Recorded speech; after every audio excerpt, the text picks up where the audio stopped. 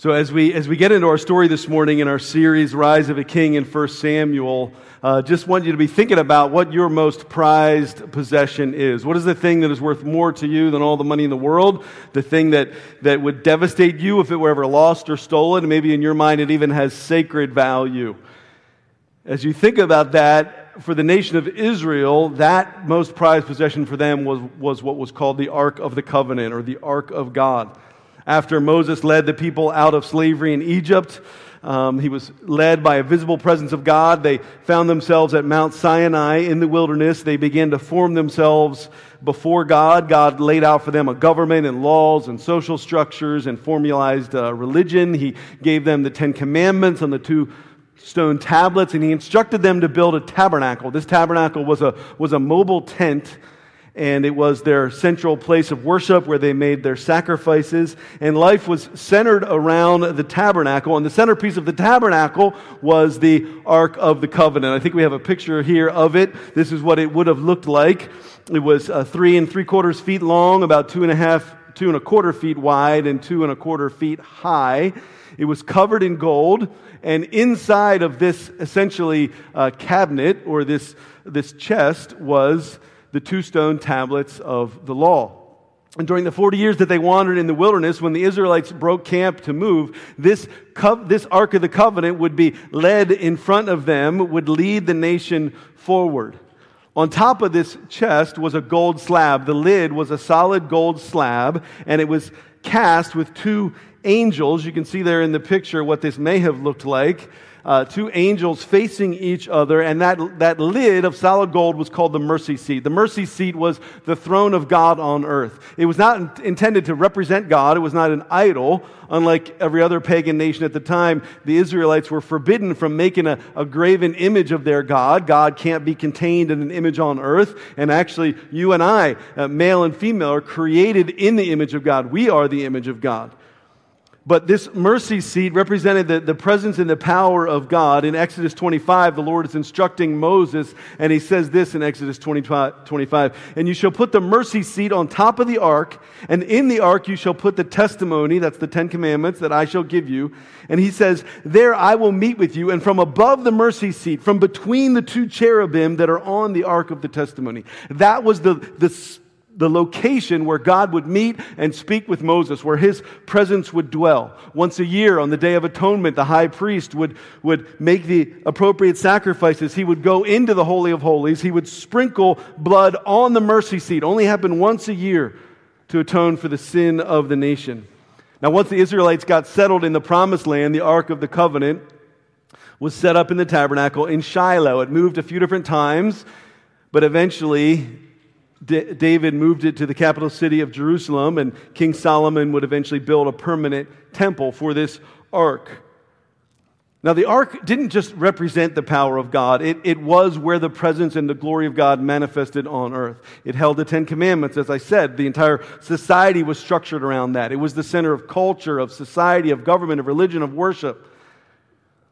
If you read on in the history of Israel, sadly, after hundreds of years, the people fall into idolatry and rebellion. God ends up sending in the Babylonians. They sack the city of Jerusalem. They destroy the temple, and the Ark of God is taken, never to be seen again. But during the period of its existence, there was no greater possession for the nation of Israel on earth. And this morning, as we now turn to chapters 4 through 6, we're going to read about this Ark of God in the day of Samuel. And it's a sad story about the Ark of God being stolen. This morning's story is a tragedy. There's no happy ending this morning. There are no heroes in the story this morning. And yes, it's not a misprint. We are going to cover 4 chapters of 1 Samuel today. And there's a couple reasons for that. One is that the best way to read and study and interpret a narrative in the Bible, a story in the Bible, is to read through the entire story to finish the story arc, right? From the opening to the tension to the climax, then to the resolution. When you're reading the New Testament, you can take like 5 verses, right, and have a whole Bible study, a whole sermon on 5 verses. But often in the Old Testament, the narrative stories take entire chapters. And so we're going to cover the entire story this morning. And I'll be honest, I kind of wrestled with how to break this up. back in the summer when I was laying things out, it seemed to make sense to do it all in 1 week. And then this week I was like, this is a mistake. There's no way I can cover 3 chapters. So we'll see how this goes. Be gracious with me. But not only are we studying 3 whole chapters of the Old Testament, it's an odd, complicated story. We're going to meet the Philistines and war, and a blind man that falls off of a chair, and a woman who's dying in childbirth, and the idol of Dagon, and we're going to read about golden tumors and golden mice, and we're going to read about cows that have never been milked that are towing a cart. And if you're here this morning and you're new or you're visiting, you might think, this is odd. What have I just walked into? But I'm going to tell you, take heart. Please take heart. Listen, God's people, Christians, have been studying this exact story for thousands of years because it is the inspired Word of God, because it was written for us as Christians, and I believe that it can build our faith and that it can point us to Christ. And so if you will just keep your hearts and your minds open this morning, I will guarantee that you're going to be blown away by God's Word, what it can teach you, and how it's going to point you to Jesus. And so as we read this morning, I'm going to begin in chapter 4 and just begin with the first 6 verses. And as we do this, as we read all this, I want to structure and organize our time around 4 groups of people that we're going to meet and their view of the ark. And so we're going to begin with the army of Israel. How did the army of Israel view the ark? So if you would, let's read together the first few verses of the chapter. Now the word of Samuel came to all Israel. Now Israel went out to battle against the Philistines. They encamped at Ebenezer, and the Philistines encamped at Aphek. And the Philistines drew up in line against Israel, and when the battle spread, Israel was defeated before the Philistines, who killed about 4,000 men on the field of battle. And when the people came to the camp, the elders of Israel said, "Why has the Lord defeated us today before the Philistines? Let us bring the ark of the covenant of the Lord here from Shiloh, that it may come among us and save us from the power of our enemies." So the people sent to Shiloh and brought from there the ark of the covenant of the Lord of hosts, who was enthroned on the cherubim. And the 2 sons of Eli, Hophni and Phinehas, were there with the ark of the covenant. As soon as the ark of the covenant of the Lord came into the camp, all Israel gave a mighty shout, so that the earth resounded. And when the Philistines heard the noise of the shouting, they said, "What does this great shouting in the camp of the Hebrews mean?" And when they learned that the ark of the Lord had come into the camp, the Philistines were afraid, for they said, "A god has come into the camp." And they said, "Woe to us, for nothing like this has ever happened before. Woe to us, who can deliver us from the power of these mighty gods?" These are the gods who struck the Egyptians with every sort of plague in the wilderness. Take courage and be men, O Philistines, lest you become slaves to the Hebrews as they have been to you. Be men and fight. Let's pause there for a moment. So you can imagine, gathered on the battlefield, the army of Israel, the army of the Philistines, who were settled along the west by the coast of the Mediterranean. These inhabitants of the land that had not been driven out when the Israelites came into the promised land. And we get no indication of the text of why they're going to war. We don't know if there's a threat. We don't know if the Philistines struck first. It does seem like that God has maybe not led them into battle. We read in verses 2 and 3 that in the first battle that the Israelites lose. In fact, they lose 4,000 men that day, and they're despondent at the loss, and they attribute the defeat to God. Did you notice that? See, they acknowledge in verses 2 and 3 that God has all power. He's the one that brings victory, and so it must be Him that brought defeat. Now, what's interesting is after the first day of loss, rather than pray, rather than gather together and fast or confess their sin or consult the law of God in the Torah, rather than call in the prophet Samuel for his wisdom, they don't do any of that. The military leaders just come up with their own idea based upon what I believe is what seemed good to them, and it's a bold move in verse 3. They're like, let's go get the Ark of the Covenant. Let's send to Shiloh. Let's get the 2 priests, Eli and Phinehas, which if Eli and Phinehas are involved, right, we've learned in 1 Samuel this can't be good because these guys are not godly leaders. But they think, let's bring this element of God's power into battle with us. After all, the Lord is the Lord of hosts. That means lords of armies, right? He's seated on the mercy seat. Surely this will bring us victory. And so the ark shows up in the camp. and everybody shouts. I mean, this is like a battle cry, right? This is their most sacred possession. And they're shouting, and these warriors, all right, are in battle mode. The ground is literally shaking. The Philistines hear about it from their camp. They wonder what in the world is going on. They find out that the Ark of the Covenant is in their enemy's camp. Now, the Philistines, they've heard of the Ark, right? 400 years ago. They still remember the legend of how God had led his people out of slavery and how plagues had been brought against the Egyptians, right? And the Philistines now, they're literally shaking with fear. They're like, this has never happened. Nobody's ever brought out like the presence of God into battle. Now, the author has set up this scene beautifully, right? Like, this is like the climax. You're like, this is it. God's going to like conquer the Philistines, right? This is a done deal. Let's go out there. Let's put a hurting on these godless Philistines, right? Because God is with us. Read verse 10 and what happens. So the Philistines fought, and Israel was defeated, and they fled, every man to his home. And there was a very great slaughter, for 30,000 foot soldiers of Israel fell, and the ark of God was captured. And the two sons of Eli, Hophni and Phinehas, died. Now, if you've never heard this story, or you're reading it again for the first time with fresh eyes, like you get to this point, what should be the climax of the story, and you're like, wait a minute, what? That's not what's supposed to happen, right? This is not how the story is supposed to go. The Israelites should defeat the enemy. They've gone out with great confidence, but to no avail. They've lost 30,000 men. The battle, this entire war is lost. To make matters worse, the Ark of the Covenant has been captured. Hophni and Phinehas die. We've read earlier in 1 Samuel that this was prophesied. This was an indication that their doom was coming. What in the world is going on? Here's what I think. I think that the actions of the army of Israel was based upon a gravely mistaken view of the ark. And what we find out is that they are bold, but they're bold without trust. They're bold without trust. See, they act in great confidence, right? But it's based upon a wrong view of the ark. It's based upon a lack of trust in Yahweh. And so they misuse the ark. What had been around for 400 years, I think in many ways the people lost sight of what it is that they really had. They become presumptuous. They assume they know the right thing to do. They assume that God is with them. And so they cart out the ark to, so to speak, fight the battles that they want to fight. Now, I read and studied, and I can't find a specific law that prevented the ark of being taken out of the tabernacle onto the field of battle, but let's just say it had never been done before. Right? Ever since the Israelites had finished their pilgrimage, had come into the promised land, ever since they had marched around the walls of Jerusalem, which that actually wasn't even a battle. The Ark of the Covenant marched around the walls of, Jericho. That was like a worship service. The walls came down, and then the ark, it goes into the tabernacle. Why in the world they thought now to bring it out as an element of war without God's clear direction, I can't even think of why they would do that. Listen, the Ark of God is not a religious token brought out to perform a miracle. It was never intended to be a good luck charm that the army could use to win a battle. It was not a security blanket to make them feel better. It was not a trophy that they could parade around.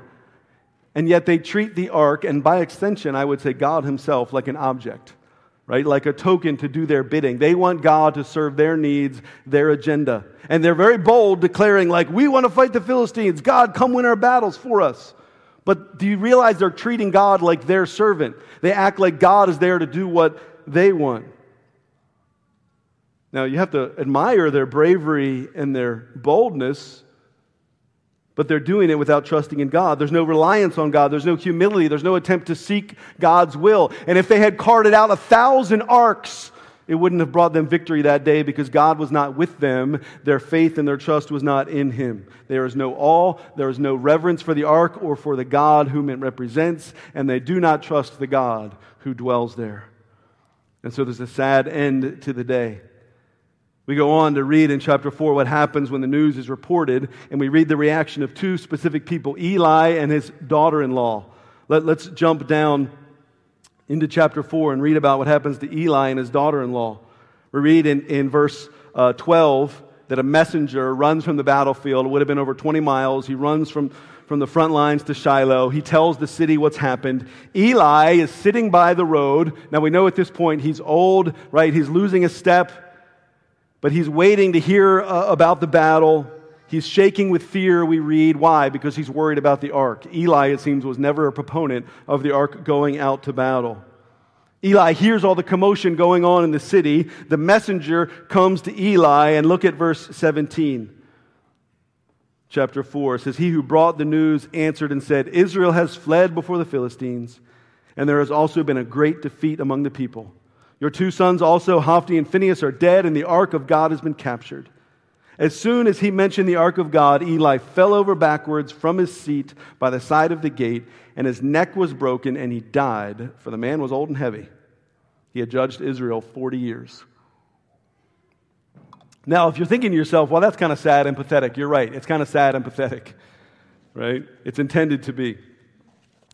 It's intended to be. This old man, this prophet who no longer has a heart for God, he's devastated by the defeat of Israel, devastated by the death of his sons. He knows that the death of his sons is coming. It's been prophesied. And he knows that this fulfillment of that is the fulfillment of judgment. But did you notice it's not actually the loss of his sons that causes his greatest agony? It said as soon as he heard that the ark of God had been captured, that was more than he could take. And in his grief and in his agony, he falls out of his chair, he breaks his neck, and he dies. This sad, sad man who long ago gave up his will to fight. And yet somehow, even knowing he'll face judgment, still somehow he recognizes the glory of God. He recognizes how devastating this is for the nation. And his daughter-in-law has a similar response, fleshed out in even more detail. Listen to what happens to this godly woman in verse 19. Now his daughter-in-law, the wife of Phinehas, was pregnant, about to give birth, and when she heard the news that the ark of God was captured, and that her father-in-law and her husband were dead, she bowed and gave birth, for her pains came upon her. And about the time of her death, the women attending her said to her, "Do not be afraid, for you have borne a son." But she did not answer or pay attention, and she named the child Ichabod, saying, "The glory has departed from Israel," because the ark of God had been captured, and because of her father-in-law and her husband. And she said, "The glory has departed from Israel, for the ark of God has been captured." Again, what another tragic story, another response. Phinehas' wife, she hears the news that the ark has been captured. She's traumatized, right? Now, apparently, there's no love lost for her dirtbag husband, Phinehas, who died in the battle, right? She's long ago given up hope on him. He's been sleeping around. He's been abusing his power. But the ark of God's been captured. That's a reason for trauma. That's a reason to be devastated. And so she's literally now gone into early childbirth. Her contractions start. She's giving birth. She's on the edge of death. And as she's dying, she names her son Ichabod, which in Hebrew meant no glory. She's like, I'm going out of this life, but my son will remain, and his name will remind all of Israel. This is a day of no glory. The midwives try to comfort her. Hey, look, you have a son. It's going to be okay. And in her dying breath, she says, no, this is it. The glory of God has departed Israel. The ark has been captured. Now here's the question that I wrestled with as I read this. Do Eli and his daughter-in-law, do they have a righteous, godly view of what's happened?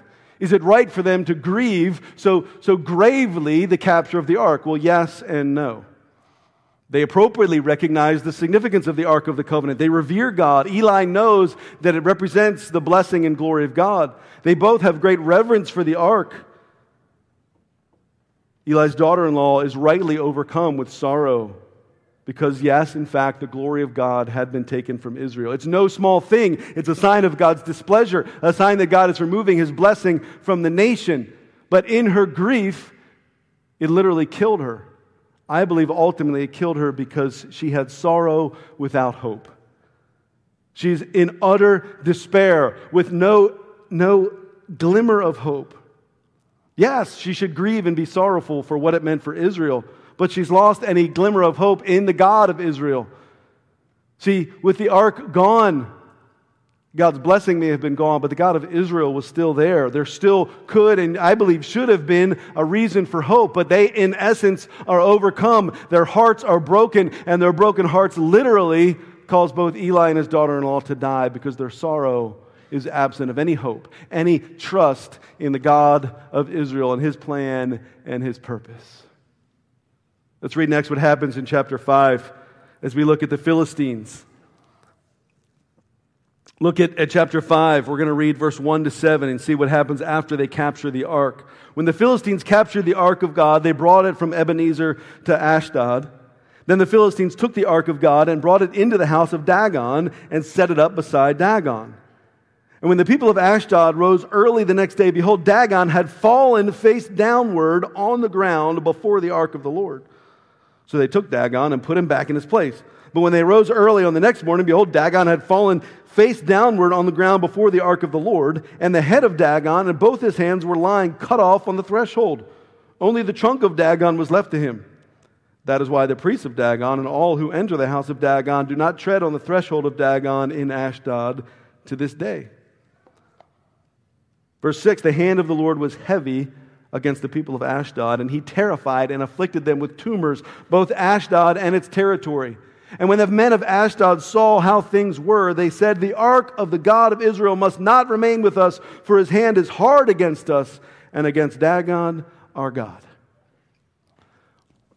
Let's pause there. Let me try to unpack this. I know this is bizarre, right? You're like, who in the world is Dagon, and what is he doing in the Bible? So they bring the ark back, the Philistines, right? This for them was a trophy. It was common in ancient warfare to plunder the enemy, to take an idol or a symbol of their defeated god. And they put it in the temple as essentially an offering to their national god, Dagon, to put it as a treasure of their defeated enemy. But the next day they wake up, they come in, their idol, their statue has fallen over. It's laying face down, prostrate in front of the Ark of the Covenant. They pick it back up. They set it up. The next day, same thing happens. This time, the head is broken off. The hands have broken off. The false god of Dagon is basically face down in a position of submission before the Ark of the Covenant, right? See, listen. The army of Israel has been defeated. The most precious symbol of God's power and glory has been taken as a trophy, a souvenir of war, but God has not been eliminated. And God, Yahweh, is not going to allow his name and his reputation to be humiliated. And he is showing right there in this false temple who has the true authority. And this false god of Dagon will be defeated even in his own temple. We go on to read what happens in verses 6 and 7. Actually, 3 times in that chapter, we read that the hand of God was heavy upon the Philistine people. When we read that the Lord's hand is heavy, that means heavy with judgment. And so this plague breaks out in the city. There's great panic. The people are afflicted. There's terrible tumors all over their body. Thousands of people die. We find out later in chapter 6 that the plague was being spread by rodents, by mice or rats. And so many scholars theorize that what they were suffering from was the bubonic plague. That was harder to say than I thought. We're suffering from the bubonic plague, right? That was spread by rodents that led to tumors, essentially swollen lymph nodes, that was catastrophic. But regardless of what the disease and the plague was, in verse 7 we learn that it's terrible and that the people basically cry out, we got to get the ark out of here. The God of Israel is trying to kill us, right? They have a fear of God, a fear of his judgment.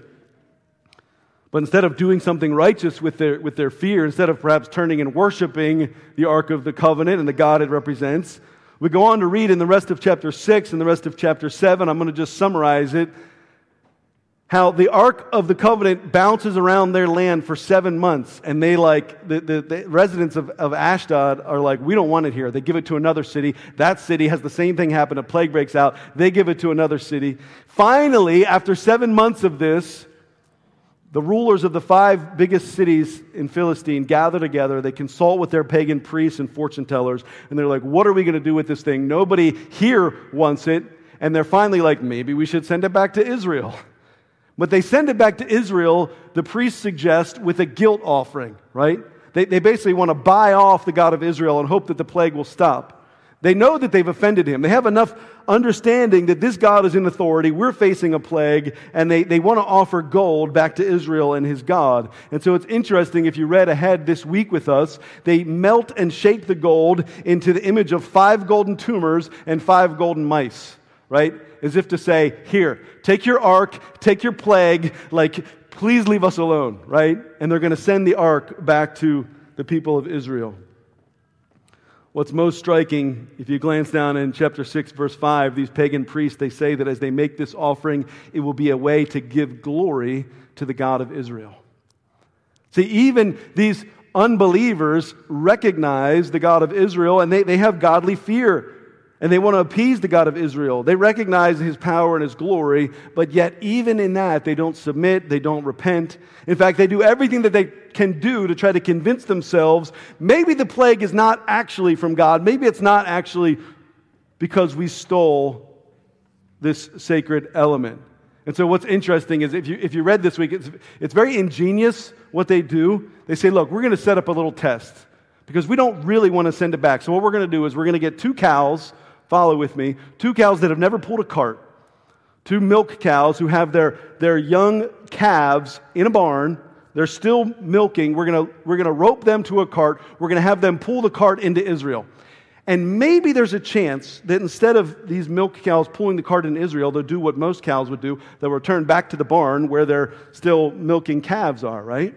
But if this cart actually goes back to Israel, and these cows that have never pulled a cart before, if they leave their young at home and actually go back to Israel, they say, then we'll know. Then we'll know that it was God that was causing the plague. In verse 6-9, they say, then it is God who has done us, then we'll know it is God who has done us great harm. But if not, then we shall know that it is not His hand that has struck us. It happened to us by coincidence. And you think, really, Philistines? Like that's what you're holding on to? Maybe this whole thing was a big coincidence, right? Maybe our statue just fell over. Maybe the plague just happened to come every time the ark went to a different city. They have the ark in the land. They recognize to some extent the power and authority of God, but they don't have a right view of God or the ark that it represents, and they're still holding on to hope. Maybe God is really not an authority over us. Maybe He's not the one calling all of this. Maybe it's all just a big coincidence. See, ultimately the Philistines have fear, but it's a fear that does not lead to repentance. It's a fear without faith, without turning to God in repentance. These non-believers have genuinely experienced the consequences of their sin.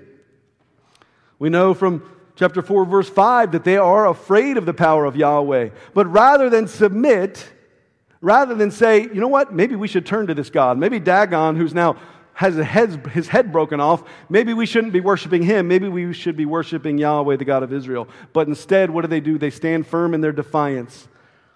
They say, let's just get this God as far away from us as we can. Now, what's sad is that we read in the Old Testament, despite the fact that the Israelites were the covenant people of God, there were Gentiles who did repent and come to God. God sent the prophet Jonah to the pagan city of Nineveh, and the entire city repented and was spared. But yet here these Philistines are, with what you could argue was a privilege, the presence of God in their midst. They are rightly fearful of the judgment of God, but they're unwilling to respond with humility or with repentance or with faith. Rather than draw near to God and find grace, what do? They push Him away. They say, get out of here, go back to Israel. We want nothing to do with you, because they have a fear, a righteous fear, but it's not one that leads to repentance. Look at what happens in chapter 6 after the ark arrives in Israelite territory. Pick up with me in chapter 6, verse 13. We're going to look at our final group of people, the townspeople of Israel. The Word of God says this. They send it into the first town across the Israelite border, which was Beth Shemesh. So now the people of Beth Shemesh were reaping their wheat harvest in the valley. And when they lifted up their eyes and saw the ark, they rejoiced to see it. The cart came into the field of Joshua of Beth Shemesh and stopped there. A great stone was there, and they split up the wood of the cart and offered the cows as a burnt offering to the Lord. And the Levites took down the ark of the Lord and the box that was beside it, in which were the golden figures, and set them upon the great stone. And the men of Beth Shemesh offered burnt offerings and sacrifices on that day to the Lord. Can you imagine that? The Israelites have no idea what's happening in Philistine and with the ark.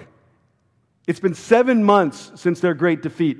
7 months since they've had the ark. 7 months since they haven't found anyone brave enough to go in to try to take the ark back. You can imagine them hopeless, despondent, and now these townspeople, they're nobodies. They're just out working in the field, and they see this random cart coming across the border.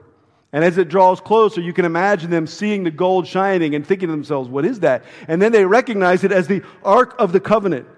Can you imagine the joy? They're overjoyed, we read. I can imagine them shouting and singing and praising and telling other people. They call the Levites. The Levites were the ones who would care for the ark and care for the sacrifices in the temple. But they lived throughout the year in various towns. And so the Levites from that town, they come and they take the ark down and they carefully set it down. They break up the cart. They make a fire. They offer these cows as a sacrifice to God, to give thanks, to worship, to rejoice, to celebrate. What a joyful celebration that day must have been. The Ark of God, His presence, His power has come back to us. And yet I told you that this whole story is a tragedy. Look at what happens in verse 19. It's kind of an after scene. We wish it would just end. We wish the credits would roll, but there's another scene. It says, and He, that's the Lord, and He struck some of the men of Beth Shemesh because they looked upon the ark of the Lord. He struck 70 men of them, and the men mourned because the Lord had struck the people with a great blow. Then the men of Beth Shemesh said, who is able to stand before the Lord, this holy God? And to whom shall He go up away from us? So they sent messengers to the inhabitants of Kerith Jearim, saying, the Philistines have returned the ark of the Lord. Come down and take it up to you.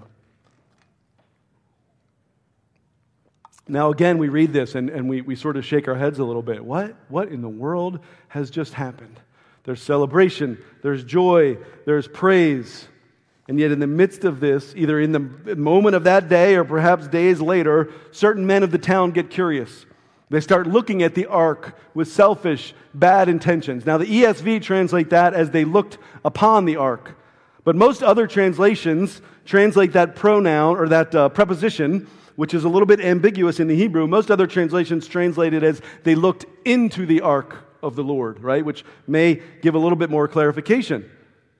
Right? The Ark of the Covenant, the most powerful sacred possession of all of Israel. Most Israelites have never even seen it. Most priests have never even seen it. Certainly nobody's looked inside of it for 400 years since the time that they put the tablets of the Ten Commandments in. These townspeople have no business touching the ark. They certainly have no business opening it and looking inside. What they've done is completely irreverent and it defiles the holiness of the ark. But perhaps most tragically, even once they've made this mistake, rather than recognize the consequences of their carelessness, rather than repent and ask God for forgiveness, they do the same things the Philistines did, and they say, we just got to get rid of this ark, and they want to push it away, and they call to another town, and they say, well, you take this thing from us because we don't want anything to do with it.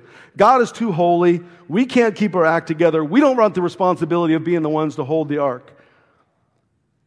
We go on to read in the first two verses of chapter 7 that this next town does in fact take it, but it in essence gets downgraded, and for 20 years it is set aside. And rather than the ark being revered as the central figure of God's glory and presence, it is essentially packed up, reading between the lines, put away in a shed. It's ignored as a relic of the past. And it's not for 20 years later, when David becomes king, that he goes and gets it out of storage. He brings it back into the tabernacle in Jerusalem. And what started out for those townspeople as great celebration has turned into tragedy because of their mistaken view of the ark. See, they have joy, but it's a joy without any reverence. It's a careless joy. They're excited, they celebrate, they offer sacrifices to God, but they're careless and they have no reverence or obedience. They look to where they shouldn't have, they disobey the law, they disregard God's holiness. I believe if they had truly understood the heart of God, even after they had faced the consequences of their initial irreverence, they wouldn't have pushed him away. They wouldn't have sent the ark to another town. They would have drawn close to God, because when you draw close to God, you find peace and forgiveness. But instead, they push him away. They don't want anything to do with the ark. So look, I know that was a lot. We've seen four groups of people, what I believe to be four mistaken views of the ark. The Israelites, who initially have great boldness, but it's a boldness without faith, right? Without trusting in God. We saw Eli and his daughter-in-law, who rightfully are full of sorrow, but it's a sorrow without hope. We've seen the Philistines, who have a sense of the power of God. They're fearful of God, but it's a fear that doesn't lead to worship and repentance. And we see the townspeople that have great joy and celebration, but no reverence. And as you can imagine, I'm going to ask us to look at our own hearts this morning. But before we do that, before we see what we can learn from each of these four groups, we need to ask a key question. Where is Jesus in this story? Right? We've talked about how as we read the Old Testament, we're going to do so with a fulfillment approach. That means we expect every story, prophecy, promise, character, every theme to be fulfilled in Christ. How is this story fulfilled in Christ? Where is Jesus? Where is Jesus being foreshadowed? He's not foreshadowed in the Philistines. He's not foreshadowed in the battle that was lost or in Eli who fell over and broke his neck. He's not foreshadowed in the townspeople. I believe that the Ark of God itself is actually what foreshadows the coming of the very Son of God. Listen, Christ fulfills the Ark of the Covenant. Think about it for a minute. The Ark held the law of God. Jesus comes to earth, God in the flesh, and embodies the law of God. The Ark contained the presence of God for worship. Jesus was the presence of God dwelling on earth. The Ark was the pinnacle of the sacrificial system where on the Day of Atonement the high priest would go in and sprinkle blood. Jesus came and completed the sacrificial system. He is the final sacrifice of atonement for sin. The Ark was the throne of God on earth. The Son of God comes and He sits on the throne of God, on the throne of grace. What's interesting is that when Jesus was born, the Ark of God wasn't even in the temple anymore. As I mentioned earlier, a few hundred years before Jesus was born, the Ark was again stolen by the Babylonians. It was lost and destroyed. It was never found. It was never replaced. And here's the thing, it didn't need to be replaced. Because one day, God's plan was for the very presence of God to dwell among His people in human form, not on a golden box in a temple, but in the living, breathing Son of God. Jesus, in fact, claimed to be the temple of God, the dwelling place of God on earth. And He told the Pharisees, He said, if you destroy this temple, in 3 days I'll raise it up. And for that claim, for claiming to be the dwelling place of God on earth, Jesus was killed, and just as He predicted, He rose again 3 days later. He rebuilt that temple. When Jesus said, I am the temple, He was essentially saying, I am the center of worship. He was saying, I am the source of atonement from sin. Jesus was saying, I am the presence of God on earth in your life. I am the one who sits on the mercy seat, the very throne of God. And so that's where we put our faith. That's where we center ourselves. In a few moments, we'll come to this table, these symbols of the Lord's death, symbols of His atonement, symbols of His presence for us. But the question still remains, how will you rightly view, how will you rightly relate with the true Ark of God, the Son of God? As I said, I believe no one in this story actually got it right. They all misunderstood. They all mistreated. They all didn't look appropriately on the ark, on the presence and the power of God on earth. Nobody put the Ark of God in its rightful place. Nobody put the ark in the right place. So what does it mean for us? What does it mean for us to put Jesus, who fulfills the ark, in His rightful place in our lives? I believe we can look at those same four groups and we can walk away with four very personal, practical ways to center your life on Jesus. The first is that you are called to boldness, but it's a boldness with trust. See, we are called to be bold. We are called to be courageous. But as you can see on this summary slide, it's a boldness with trust. Friends, listen, you're called to be men and women of passion, but when you fight battles, it must be the Lord's battles. The book of Romans in the New Testament calls us to have zeal for God, but a zeal according to knowledge. And just as the ark was not some religious token used to perform a miracle, neither is Jesus in your life. Jesus is not some good luck charm that you can pull out whenever you want to win a fight. Jesus is not a security blanket to make you feel comfortable. Jesus is not a trophy that you get to parade around. And listen, I know I'm meddling, but I say in love, you can't just wear a cross necklace and just put a Bible on the corner of your desk and maybe read the verse of the day when you have time and then expect God to fight your battles. And expect God to get behind whatever you happen to be passionate about on that day or that season of life. Yes, we need to be bold, but not bold in our own strength, not bold for our own purposes, bold in humble trust in our Savior Jesus. Being bold for God doesn't give you the right to go on a rampage like the Israelites did that day against whatever you want. We're called to fight the Lord's battles with the Lord's weapons, in humility, in faith, in love, in grace, trusting in God all the way. The right view of Jesus in your life should stir you at times, yes, to sorrow, but it's a sorrow with hope. Like Eli and his daughter-in-law, there are times when tragedy falls on us, on friends, on loved ones, and it is appropriate for Christians to grieve. Please don't get caught up in this nonsense of like, well, God's good, it's okay. God is good, it may be okay one day, but on the day of your loss and on your grief, you should have sorrow. And when you experience the presence of God leaving a person, and a child who you thought knew the Lord and now has walked away, when you see the glory of God leaving a family that's no longer committed themselves to Him, when you see a church that 5, 10, 20 years ago used to be preaching the gospel, used to be filled with the Holy Spirit, has now walked away from the authority of God's Word, it is right to grieve. When you see the glory of God leave a people, leave a nation, it is appropriate that we as Christians have sorrow, but it is not a sorrow without hope. The New Testament goes on to say that we don't grieve as those who have no hope. You may be grieving today, but is it a grief infused with the hope of the resurrection? Because, Christian, the Spirit of God lives in you. The same Spirit that rose Jesus from the dead dwells in you. And so there is always hope for that lost child. There is always hope for that family that has walked away. There's always hope even for that church that's no longer standing on the true gospel. There's always hope for our nation and for any nation because Christ is King. Amen? And so we grieve, but we grieve with hope.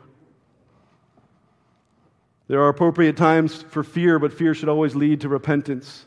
The Philistines are essentially non-believers in the story. They were not a nation in covenant with Yahweh, and when they see His power, they're rightfully afraid, but they fail to turn to Him in repentance. Non-believers today, in 2021, are not in covenant with God. Maybe you're here this morning, you don't know the Lord. Maybe you've just walked in here curious about what's going on at Living Hope Church. And maybe you hear the stories or you hear the testimony of this God of the Bible, and maybe it stirs you to fear. Maybe you're turned off.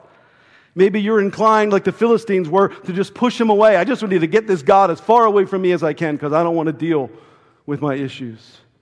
Friends, listen. You may start out in fear, but you don't need to stay in fear.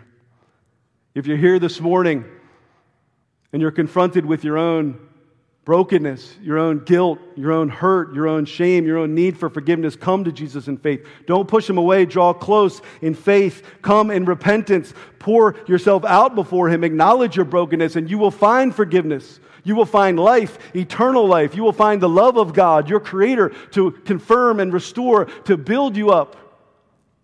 No longer a person living in fear, but living in faith, living in intimacy with a God who you once wanted nothing to do with. Now you can draw close through faith and through repentance, through the work of Jesus.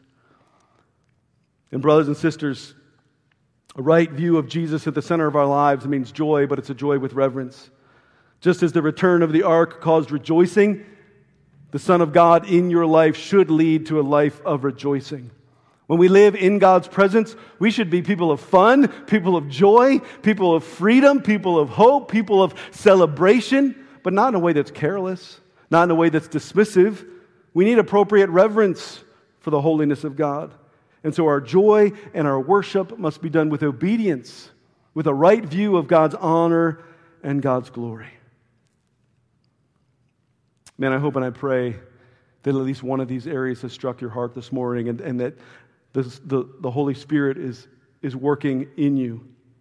That you would walk out of here living in a right view of Jesus in the center of your life. This great Ark of God, this great Son of God that has come for us, that has come to fulfill both this story, the sacrificial system, the temple, the Ark of God, the promises and the prophecies. Jesus has come.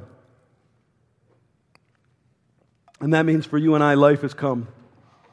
But it all begins at the cross. It all begins at the empty tomb. And so in a moment, we're going to come up and receive these elements. Not coming, standing at a distance, trembling before an ark, but coming, I believe, with confidence up to this table. Not confident in who you are, not confident in how much you did for the Lord this week, but coming up confidently in faith, knowing that Jesus is my Savior and I hold on to Him.